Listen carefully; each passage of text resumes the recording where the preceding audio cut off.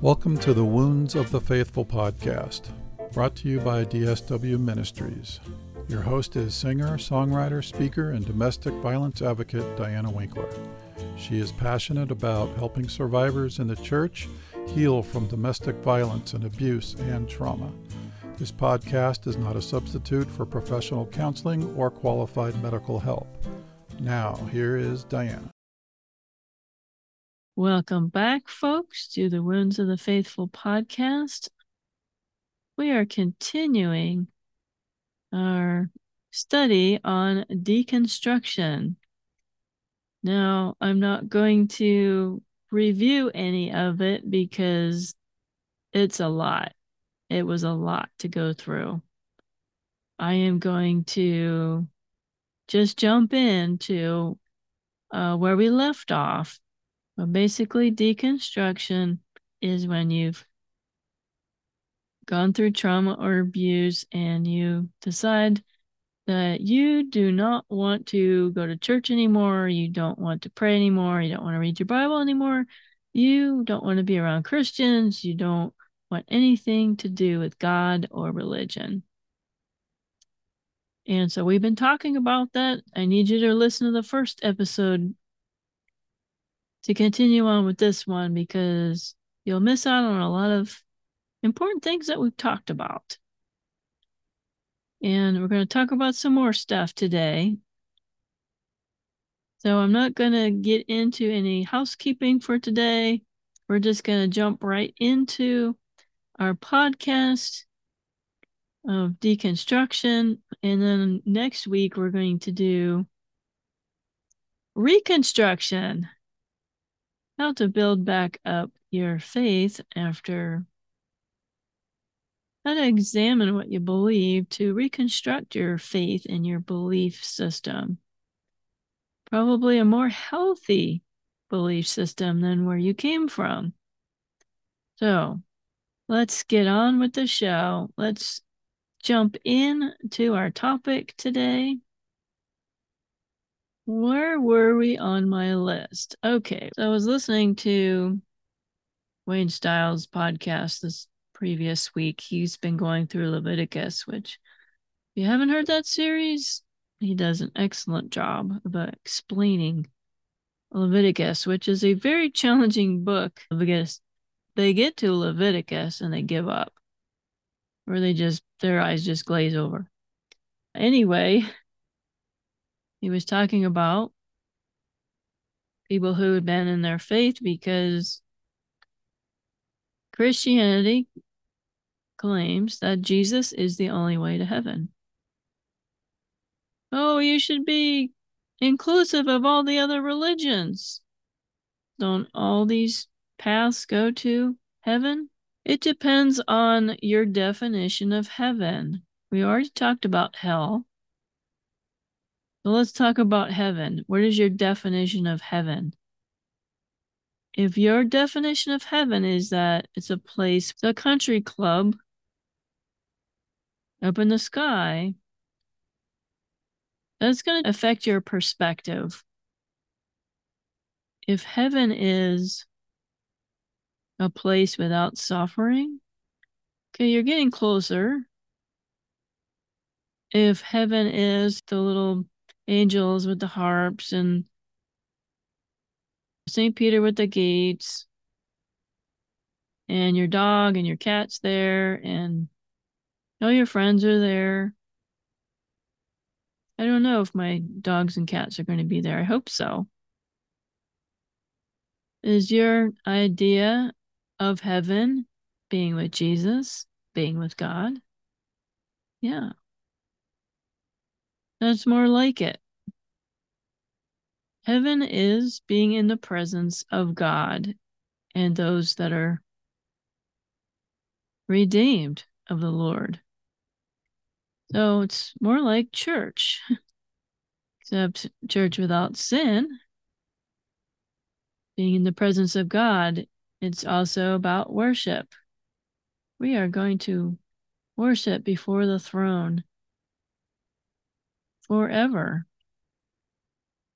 And this is a controversial thing to say, but if you look at Jesus and you look at the other gods, they don't have the same attributes. They don't have the same characteristics. They don't have salvation by grace. You have to do all these tasks to get to heaven, their version of heaven. You study religion. I have studied many religions as a requirement when I was in school, because I would knock on people's doors and I would talk to them about Jesus. And I had a coworker who was Hindu, and we'd talk about Christianity, and she said, "Oh yeah, I believe in Jesus, but I also have all these other gods up here." The Hindus, they have a cabinet of little statues of their gods. At least she did anyway. And she was more than happy to add Jesus to her collection of other gods. No, you need to put away those other gods and worship Jesus alone. She wasn't willing to do that. And we had a relationship, so there were no hard feelings. We were having a conversation and sharing and talking. She has to make her own choice. But as far as, I'm not going to believe in Christianity because it's not inclusive. We have a conscience that's put into our souls. We do know right and wrong.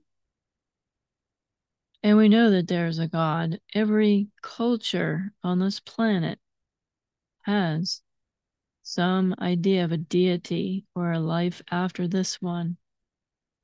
There isn't one culture that doesn't have this.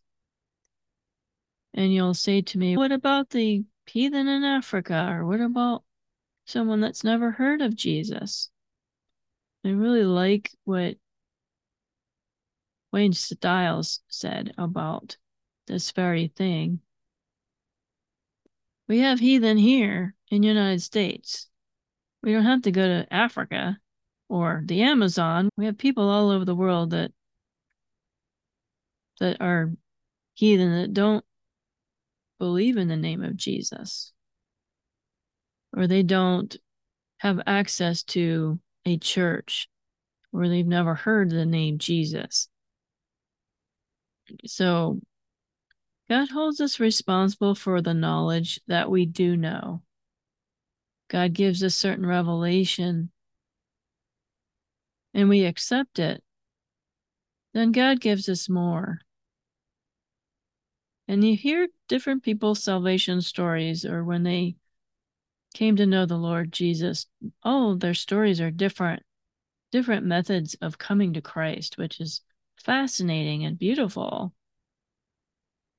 But you also hear of stories that they were given an opportunity and they rejected it. We send missionaries all over the world now. We have the technology to fly anywhere in the world. We have radios. We have the internet. You may have heard of Elizabeth Elliot and Jim Elliot, who went to the Auca Indians in, I believe it was Ecuador. They've never seen a church. They never heard the name of Jesus until they came there. And I won't go through their whole story, but even when Jim was martyred and others, his other missionary friends were also murdered by the Indians, their wives came back. Their wives came back to continue their husband's work. And there is a Christian presence there in that community. I was a missionary for 13 years, and people used to tell me that all the time. This people group has never heard of Jesus. How about you going and telling that people group about Jesus? Oh, it's too hard. It's the whole list of excuses. Why isn't your neighbor a Christian? Have you gone over there to talk to them? Develop a relationship with your neighbor? And God gives us the command to tell others about Jesus. And the reason why somebody hasn't heard about Jesus is maybe because we haven't told them. But back to being responsible. It says in Scripture that God puts into each of us conscience. God puts into each of us knowledge that this world is created by God. It didn't just happen automatically. There is a creator. That is also in every people group on this planet. The religions have a deity, a creator. Now, I don't know God's methods or his ways, but I have heard stories of people that have believed in the revelation that God has given to them. And God sends more. They'll send a missionary, they'll send a radio, they'll send books. God will send something to give them more information. God knows our hearts. God knows their hearts. You're responsible for accepting the information, the revelation that God gives you right now. If you're rejecting it, is God going to give you more? He doesn't have to. You reject him, he may not send any more. I accepted Christ pretty much the first time that I've heard the gospel, the true gospel. I had a lot of questions and I demanded answers for them, but I accepted it because God reached out to me. I'm grateful. But we worry about the heathen in Africa when we have people in our own communities that we haven't reached. Are we responsible for their decisions? No. But hey, you got an event at your church? Invite them over. Have a coffee with them. Have some dessert with them. Invite them over for dinner. You don't have to beat them over the head with the Bible. It's just, hey, is there anything I can do to pray for you? Anything you need prayer about? Can I bring you some meals? Can I babysit your kids? Can I help fix your bicycle? Find something to develop a relationship with somebody. My neighbor down the street, she's not a believer here in my community where we've got LDS wards, a ward probably every mile around us. So she has been inundated with being proselytized and she doesn't like it.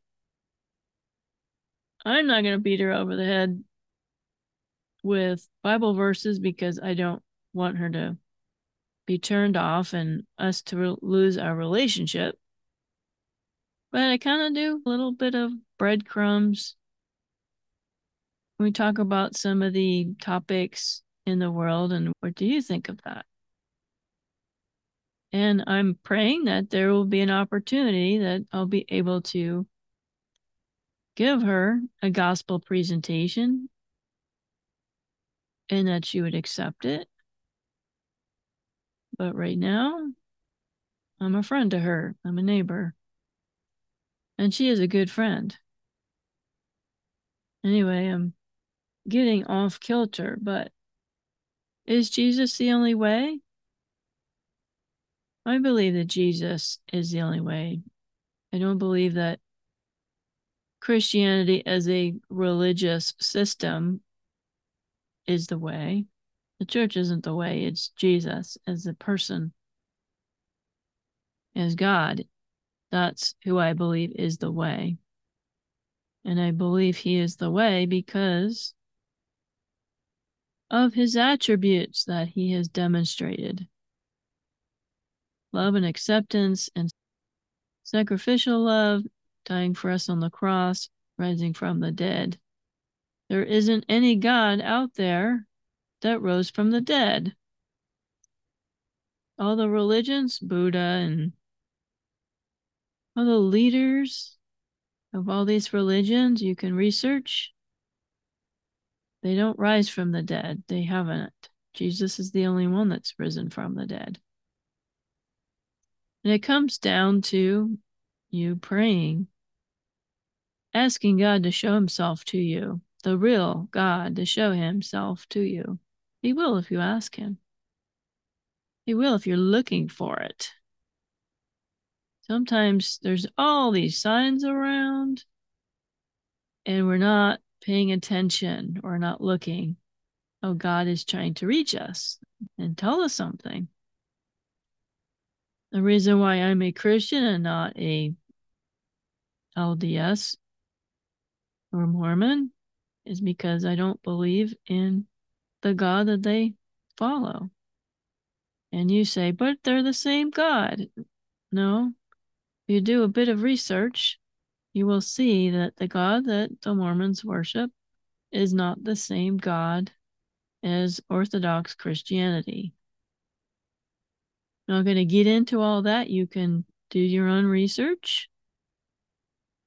Same with Jehovah's Witness.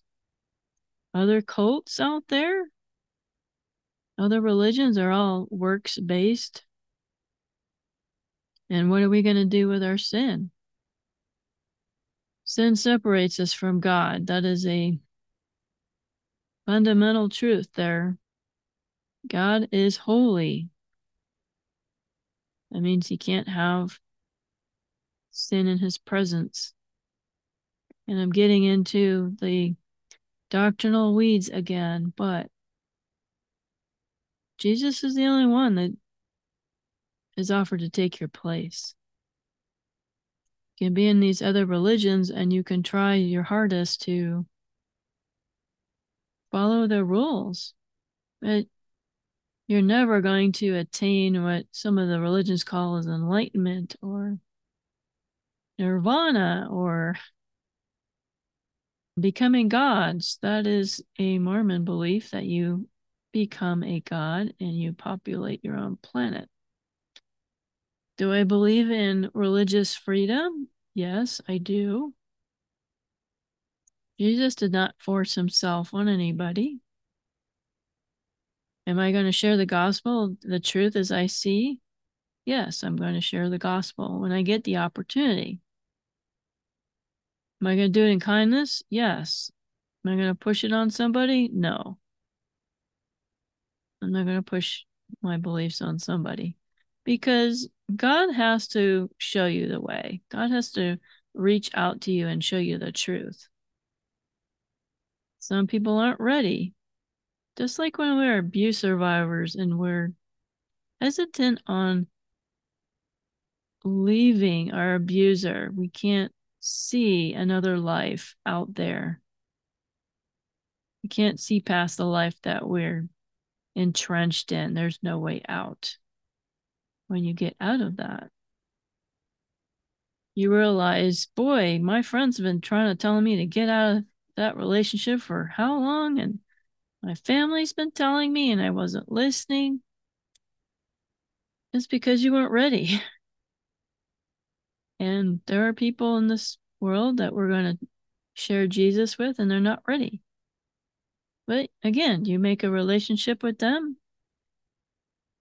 Show them that you care about them as a person. They're not just a convert. You're not just trying to get a convert. When I was in New Jersey planning a church, we were knocking on doors.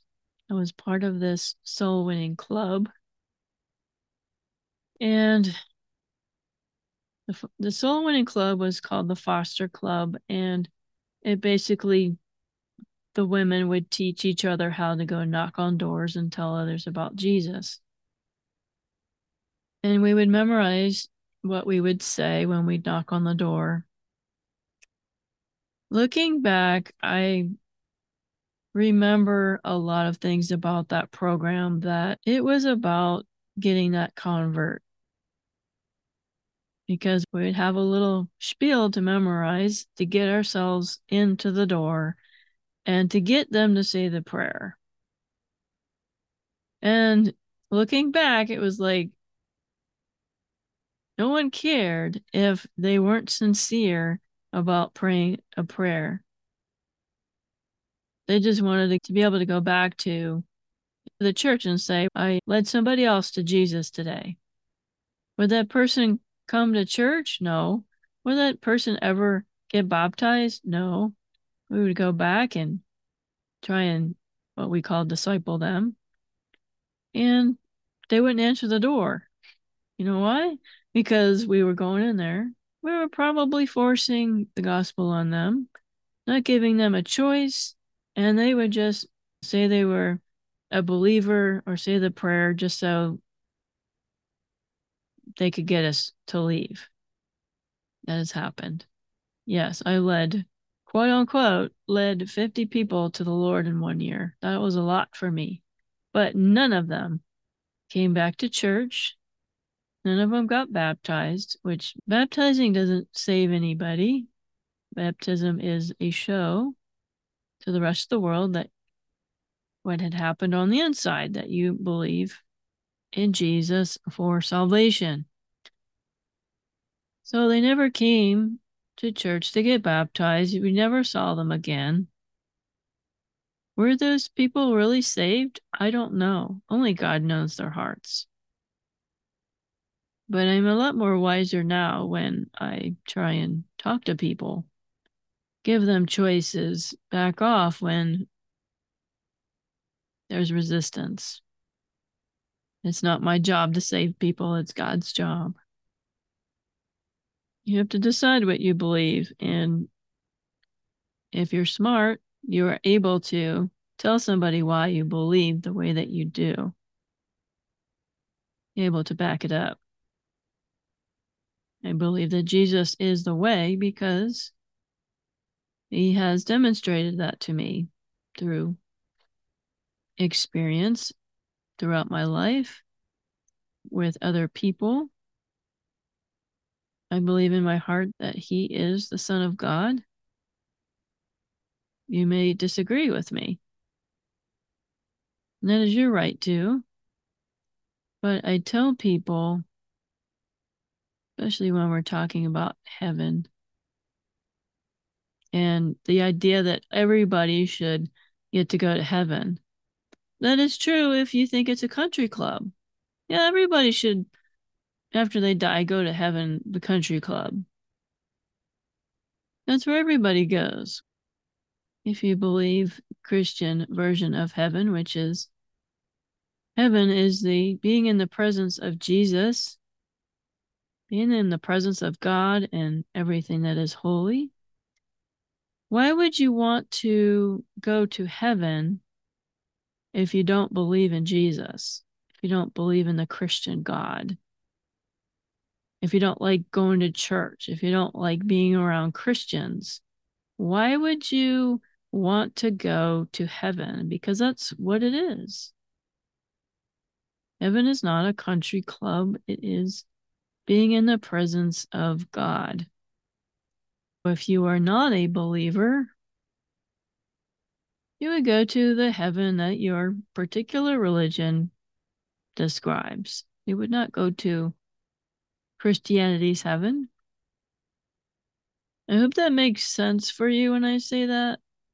I got people that don't want anything to do with me because I'm a Christian. They don't want anything to do with church, but they want to go to heaven, or they say, I'm a good person, I'm going to go to heaven. God said that nobody is 100% good. And that's what the requirement is to go to heaven. Without Jesus, as you are 100% good, you are 100% obeying all of the commandments of God, which we already stated. It is impossible to keep all of the commandments, all of the laws. That's why we need Jesus. So being a good person isn't good enough. Even if we're 95% good, we still have that 5% sin that we have to deal with. Every single one of us. So at least be honest if you're stating, I don't want anything to do with church or Christians or God on this planet in this life, but I want to go to heaven when I die. It doesn't make logical sense. And we already talked about how if you don't accept Jesus, then you are separated from God. If you don't believe in any of Christianity's beliefs, then you can't expect to go to the Christian's heaven. So, probably beat that to death, but I felt that it was important. Let me see if there's anything on my list that I had forgotten. Let's talk about the treatment of women. I'm not going to be a Christian anymore. I'm going to leave the church and have nothing to do with God because the church and the Bible condone poor treatment of women. The church treats women terribly. And that is very true about the church. The churches that I've been a part of definitely treat women as a lesser part of creation. And that's wrong because if we look at Jesus' life, he was very good to women. Why I tell you to read your Bible, read the Gospels. Pay attention to how he interacts with women. He cares for women. He loves them. He gives them things to do. They evangelize for him. I'm not going to get into the whole doctrine of all the doctrines that are connected with this, but yeah, there's definitely churches that women have no rights. I came from one of those denominations.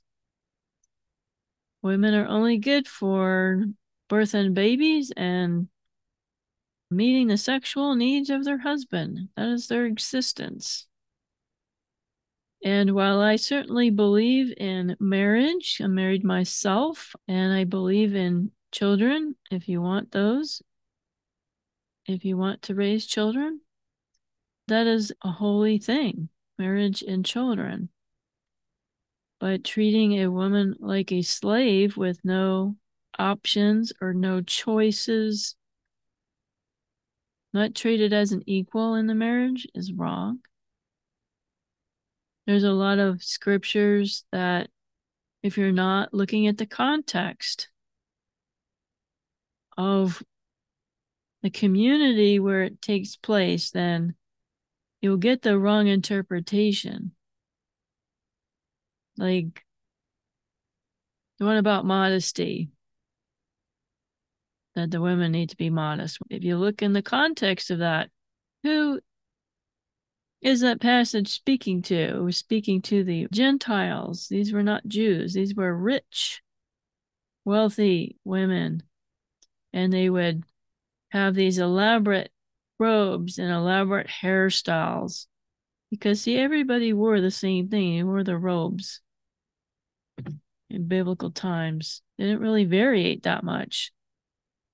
But the women, they would have these elaborate hairstyles and jewelry and stuff, and they needed the servants to do their hair.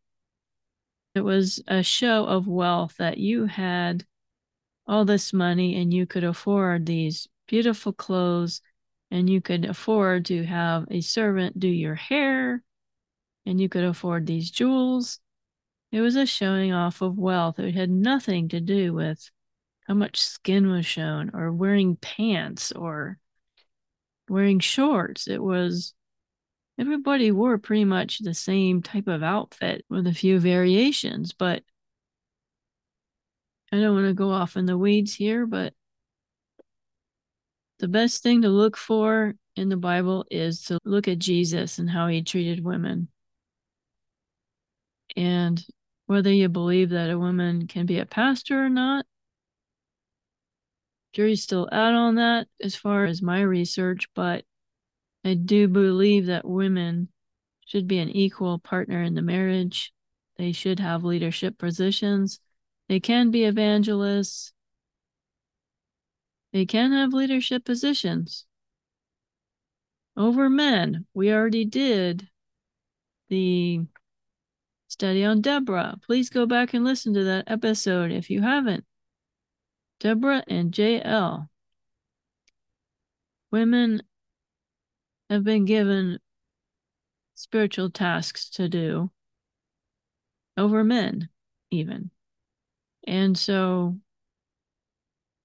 I've never heard a sermon on Deborah in the churches that I was a part of. Never heard it in Bible studies, nothing. But there are many women in the Bible that prophesied and evangelized and all sorts of wonderful things. And there are some churches out there that treat women as equals, and they understand that women have a ministry. God gives them a ministry to do. Our church that I go to, it's wonderful. It's very empowering for women. We have our head pastor, Kyle. He's been on the show twice. We haven't talked about women's issues, but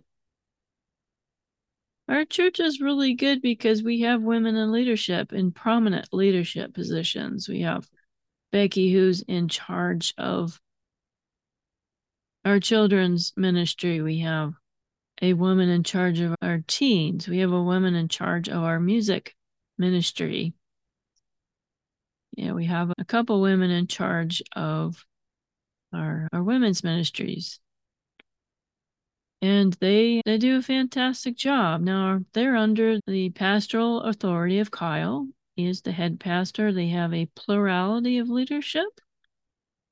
And many churches have that set up where we have a plurality of leadership. So everyone submits to one another. Nobody is isolated by themselves. Nobody has all the power.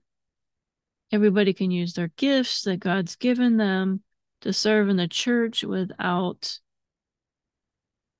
somebody being offended or things to go wrong. We are a team. We all have our gifts to use in the church.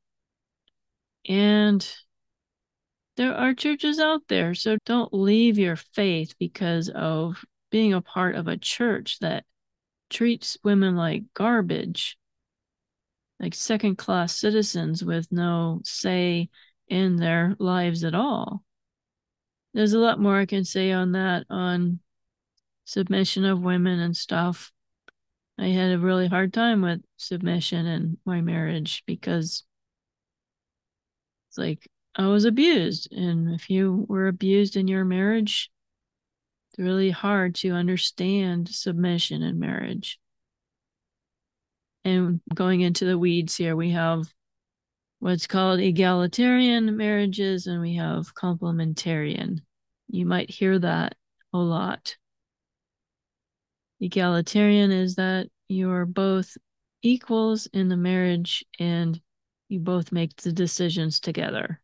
That is the kind of marriage that I have with Brian. I don't tell him what to do, and he definitely doesn't tell me what to do.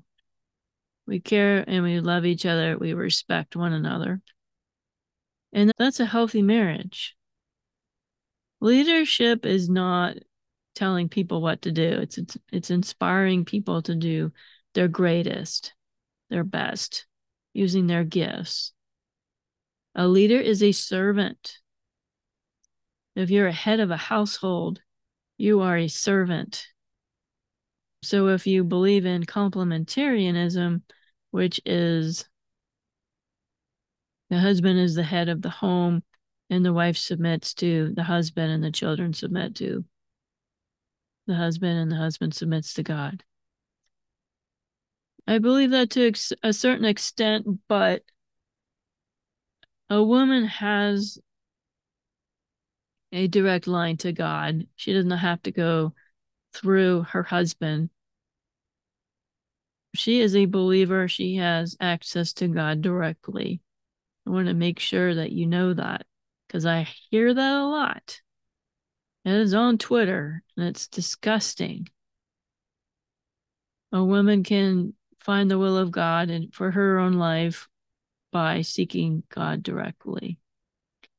I don't have a problem with complementarianism as long as the husband is serving his family and not telling them what to do.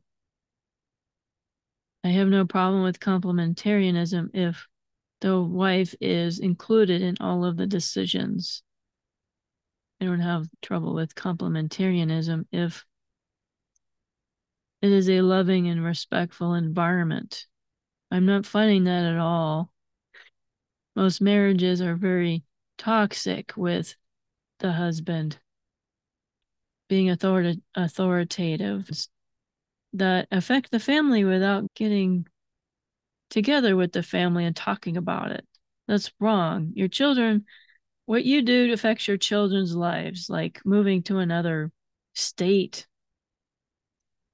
I know a pastor that I served under, this was years ago, used to, at the drop of a hat, he would pack up his stuff and he would say, God's calling me to such and such a place. And the wife had no say in it. The children had no say in it whatsoever. And they would pack up their stuff and they would go to this other place that supposedly God told them to go to.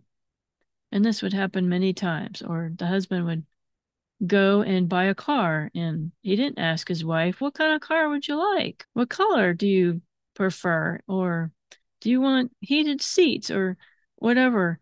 He would just go out and buy a car and bring it home and, oh, I bought a car with our money, dear. And my ex-husband did the same thing to me, although it was not a luxurious car. It was a clunker. It was a clunker. You couldn't lock the car from the inside. And it's one of those with the seatbelt that goes across, almost choking you, hanging you. And there was like wires in the back of the seat. And my ex called me up and said, oh, I'm going to buy this car. It's a good deal. It's only $500 or I forget how much it was. And it looks like it drives really good. And I said, I don't like a stick shift. He said, I'm going to buy it anyway because it's a good car. It's a good deal. And he brought it home, even though I told him I didn't want to drive it. Meanwhile, he bought a brand new car, and that's what he got to drive, was the Passat. Fortunately, the car blew up. The engine blew up or something, and maybe that was God rescuing me from this terrible car that it was miserable to drive. And I said, I'm going to drive the new car to work, and that was it. Anyway, probably talked too much about that, but what else is on this list? I'm going to touch very quickly because I don't want to go too far on this. Let's see, genocide. A lot of people use genocide in the Bible as reasons for not believing in God anymore or not wanting to follow him anymore. And we have gone through some of those studies here on the podcast, some of which I have explained some of them as best as I could. Genocide, a lot of it was war. War is horrible. We have wars now. Every society on our planet has had war. And you want to avoid war if at all possible, because horrible things happen. Sometimes you have to go to war to fight for your freedoms. So the United States, of course, independence from Great Britain at the time. Many people died. Many horrible things were done in the name of war and trying to separate from a country we no longer wanted to be ruled over. In the Bible, the biggest thing that God didn't tolerate was idolatry.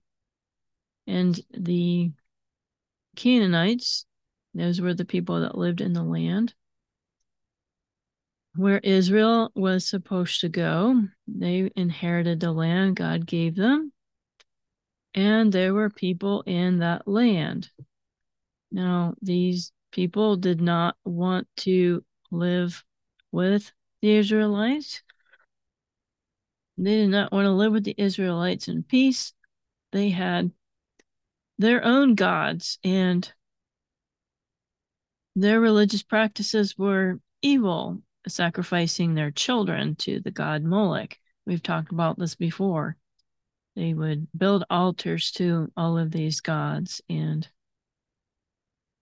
there were other practices that they had that I won't get into because I've gone through those in other podcasts, but one of them was cult prostitution was a big deal. You were a temple prostitute in the pagan temples, fertility rites before the false gods. So God doesn't tolerate idolatry. He didn't tolerate Israel wanting to intermarry with these folks because they would adopt these customs of the surrounding nations. And so God would tell the Israelites to drive these people out of Canaan, out of the land of Israel. And sometimes they wouldn't drive them out. They would make them slaves, or they would do things like, I feel sorry for them, so we'll let them stay. We'll just let a few of them stay. And what happens is they wind up intermarrying with the other cultures. They would adopt these pagan practices, and they would not worship the one true God. And it's one sin that God doesn't tolerate. And he has a right to, as a creator, he has the right to expect his creation to worship him and only him. And a lot of times they would go to war with the neighboring nations. God would tell them to drive them out. Sometimes they were successful, but a lot of blood is shed on both sides. And you would probably say, genocide is wrong. I believe that's wrong. And the Israelites did not obey God, did not remove the people from the area, but instead intermarried. We went to war with Germany, World War II. Actually, with the Nazis. The Axis powers, Italy, Germany, and Japan, who are our enemies. And if you know anything about history, the Nazis exterminated many people. The Jews, homosexuals, and gypsies, and handicapped or disabled people didn't deserve to live. And they would either put them in concentration camps where they would work until they died, or concentration camps used gassing, and they were put into ovens. And Mussolini was evil, Hitler was evil. So if they would have occupied the United States, we weren't at war with the people themselves, the Germans, the Japanese, or the Italians. We were at war with the evil system. But if they would have occupied the United States, like they occupied the other countries, we wouldn't tolerate that. We would not want the Nazis to come in and infiltrate our society where they would start executing people. We'd drive them out just like the other countries had to do. One of my favorite movies is Enemy at the Gates, and it shows the Russian side of the war. Believe it or not, Russia was our ally in World War II. But Stalin would make their women and young children even fight. Yeah, it shows the horrible things that you have to do when you're at war. But they had to fight and get rid of the Nazis. So it's kind of a similar thing with Israel, that they had to drive out. They had to fight the inhabitants in the land because evil, their leaders were evil. Were there people of foreign nations that converted to believing in the God of Abraham, Isaac, and Jacob? Yes, there were. Of course, we already talked about Rahab, and most scholars believe that she converted to be a believer. If you remember Ruth and Boaz, Ruth was a Moabite. She was not an Israelite.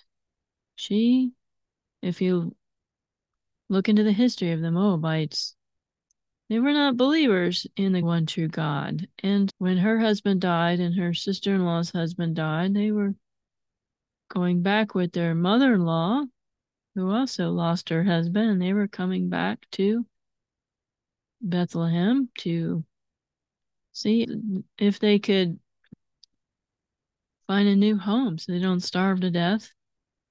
And Ruth is the one that became a believer, and she is in the lineage of Jesus. And so is Rahab. She's in the lineage of Jesus as well. So you can't say that God's against all of the people that are in other nations. God isn't against other nations, but God wants them to believe in Him as Creator God. Genocide is not a good thing.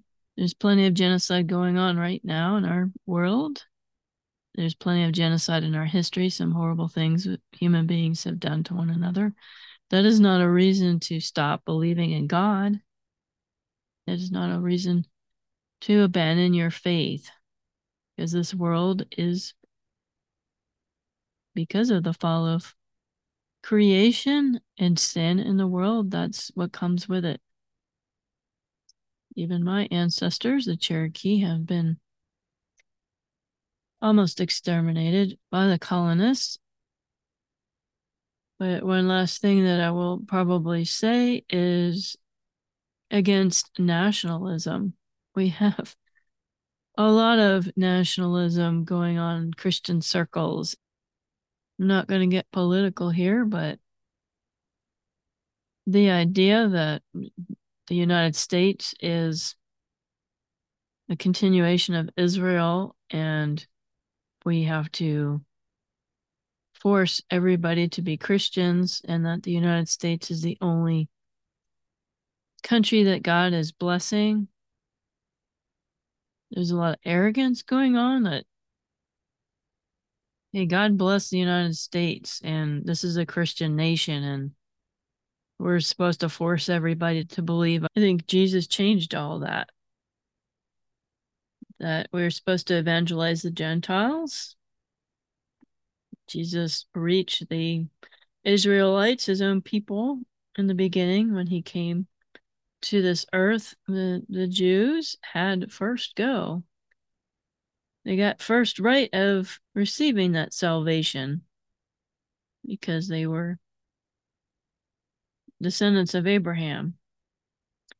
But when the Jewish people rejected salvation in Jesus, they did not believe he was the Messiah, then Jesus opened it up for the Gentiles. Hey, if you're not going to accept, I'm going to open up the salvation to the opportunities to the Gentiles also. And that's what would happen. Many Gentiles believed, as you can see in the Gospels, in the Pauline epistles. I am a Gentile. My husband's a Gentile, so I'm very grateful that it did not have to be a Jew to be saved, but anyway, nationalism. But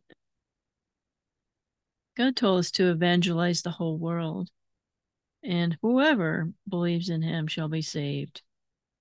And whatever country seeks his face is blessed. There are Christians in other countries that you will meet that will blow you away. And those that are listening that are from other countries are not in the United States, you're probably laughing. It's like, yeah, we're the real deal. We're Christians. We love Jesus. We're not in the United States, and God's blessing us. And it's arrogant to think that the United States is Israel. The United States is not Israel, and we don't have the promises of Israel. The commands that were given to Israel are not for the United States. And fun fact here, the United States is not mentioned in biblical end time prophecy. And there are people that distort those views, and they distort Bible verses to make it say that the United States is in the end times and they're going to be the one on top. Nope. The Middle East is where it's going to be. Middle East is where it's at. But we should not be arrogant in thinking that other countries, the Christians there are not going to be blessed too, because that's the going scenario. If you listen to YouTube or Twitter, I am definitely patriotic. I am part of my country. This is where I was born. But other people that want to be part of our country that are seeking to be successful and to raise their families in peace. And originally, we came here for religious freedom. And our founding fathers based our Constitution on religious freedom. So it's really wrong to say the only religious freedom we can have is Christianity. Although I believe Christianity to be true, we each have conscience before God to make our own choice. Jesus didn't force himself on people to believe. And so you can't yell at the ones that are here that want to have religious freedom. Now, if you're here causing trouble or being a criminal or blowing stuff up or doing terrible things, yeah, I don't think you should be a part of this country. You coming here to raise your family, be part of our society, yeah, you're welcome. I'm very proud of being an American, but I have to curb that when I'm around other people, and especially when I go traveling to other countries. We've done some traveling, not a whole lot, but I have to be careful in comparing everything to the United States because other countries have their wonderful things about their culture. Although those things may be different than ours, we need to respect those. Although I'm very proud of my country and glad to be an American, I know it's not a perfect country and there's a lot that we need to answer for and be accountable for and apologize for and things we need to stop. But I know people that they're talking about Trump and there's this fight between Trump and the Biden crowd or the Republicans against the Democrats, and just stop. Both parties are terrible. Both parties are sinful. Both parties have their flaws, their sins, and both parties have evil people in their midst. I'm not going to get too much into that because I don't do politics on this show. I don't let my guests do politics on this show, but we should not abandon our faith or refuse to have anything to do with one another on whatever side we're on because of certain beliefs. Try and be understanding on the other person's viewpoint. For example, the abortion issue is huge right now. And I consider myself pro-life. Recently, I have been looking at the other side. Not that I wouldn't be pro-life, but I recognize that there are people that have no choices, especially in the abuse advocacy that I'm in. I see the stories. I see the realities of these women that have gone through such atrocities and they had very few resources or options. And they chose to get an abortion. Some people choose to get an abortion because they don't have any support.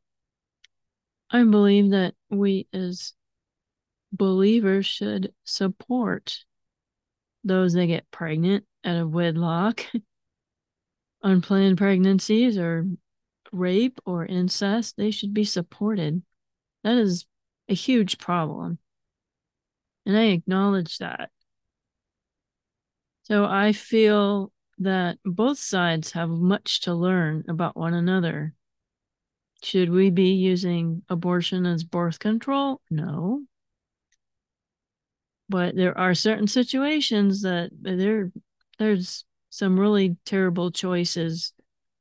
There's some situations, and some of my guests you have heard there were no choices. And you know what? God forgives those that have to make those terrible choices. They don't want to do this. They're not trying to be rebellious against God, but they don't see any other way. There has to be grace for that. And sometimes the Christian severe right-winged group does not acknowledge that. Life is not neat and tidy and cut and dry. It's very messy and horrible sometimes. That's all I'm going to say about politics is be kind and nice to one another. Whatever's going on in this world, our job as Christians is to love one another, love our enemies, love our families, serve the Lord, serve one another. That is always God's will for us, regardless of what's happening around us, regardless of what's going on in our life. I hope you remember that. I'm going to close here soon. I did want to say that, yes, we mentioned the church sucks. I don't want to go back to church. I acknowledge reading the New Testament that the modern day church looks nothing like the church in the Bible. Study that for yourself. What did the church look like? But there are churches out there that are wonderful, who will accept you as you are, who will help you heal from this trauma that you've gone through. Are they perfect? No, my church is not perfect. We're, again, we are all sinners. We're all human beings. We can choose to love one another, or we can choose not to. Hopefully, you will be brave and get out there and look for a church and it might take some time, but get out there and look for a church that is accepting. I think the only other thing on my list here was evolution versus creationism. I'm just going to say very briefly, I was raised Catholic and we were taught creationism going to Catholic school. Then I went to public school and I was taught evolution from the 4th grade until I graduated high school. And then when I went to Bible college, all they taught was creationism. And there was a time when I would have defended creationism to the death. Again, by getting out of my bubble and acknowledging that there are sometimes variation within belief systems. Evolution is a belief system. Creationism is a belief system. You know why? Because none of us were there. We just take the evidence that's given to us and we create a belief system out of that. Sometimes evolutionism and creationism are mixed together. And so when I was going through high school, I definitely believed in evolution, the Big Bang, and the Darwinism, and Lucy, the missing link, and the Australopithecines, Forainus africanus. Yes, I'm very well versed in that. I had anthropology and science. We had science classes. Looking back, I understand now that there were Christians that believed in a mix of the two.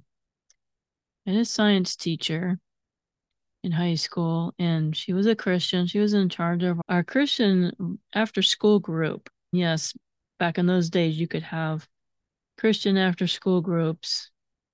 Try doing that now.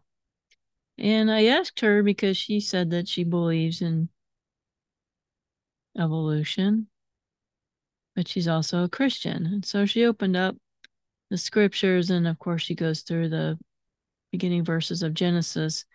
And she said, I believe that God started all of this, that he made the changes along the way. And I know that's very simplified, but we're learning more about science, and I don't want to discredit science and real science, not the belief system of evolution, but actual science. But there are some legitimate things about creationism that I hold to. I do believe in a young earth. I do believe that God created this earth. Do I argue with people on that? No. Because other Christians have been able to defend their position with scripture for evolution. I'm not going to die on that hill, and you shouldn't either. You should not let creationism and evolutionism, the theories, stop you from believing in a God that loves you. What I have pretty much told people that ask me, I don't have a problem with evolution as long as you believe that God started the Big Bang, or God is the one that did the natural selection. And there's a lot of holes in that argument. I know that. But I'm not going to argue with people about it, because no one is going to go to hell or be separated from the Lord because they didn't believe in creationism. There's a lot we don't know about this world, and we are probably going to find out a lot more later. But I tell folks, the important part is that you believe that God is involved in this process. Yes, we're in a fallen world, and maybe that's part of it too. But macroevolution is that we came from nothing. I don't believe we came from nothing. God created us. I believe there was a flood, because every culture in this world has a story of the flood. We're not going to get into the weeds on that. I am looking at other scientific things. But all in all, it's God is in this process. He has a plan and purpose for the people of this world, for you and me. But anyway, that's all I'm going to say about that. Is in your deconstruction, don't throw God out. The next episode, we're going to talk about Reconstructionism more in detail. So if this episode has been helpful to you, please share it with somebody that you care about, somebody that needs to hear this information, that needs this encouragement, that God still loves them and cares for them regardless, and has a plan for their life. And all hope is not lost. There is hope in the real Jesus, the real God. And so I'm going to end today. And we will see you next week. God bless you. Thanks for listening. Bye for now. Thank you for listening to the Wounds of the Faithful podcast. If this episode has been helpful to you, please hit the subscribe button and tell a friend. You can connect with us at dswministries.org, where you'll find our blog along with our Facebook, Twitter, and our YouTube channel links. Hope to see you next week.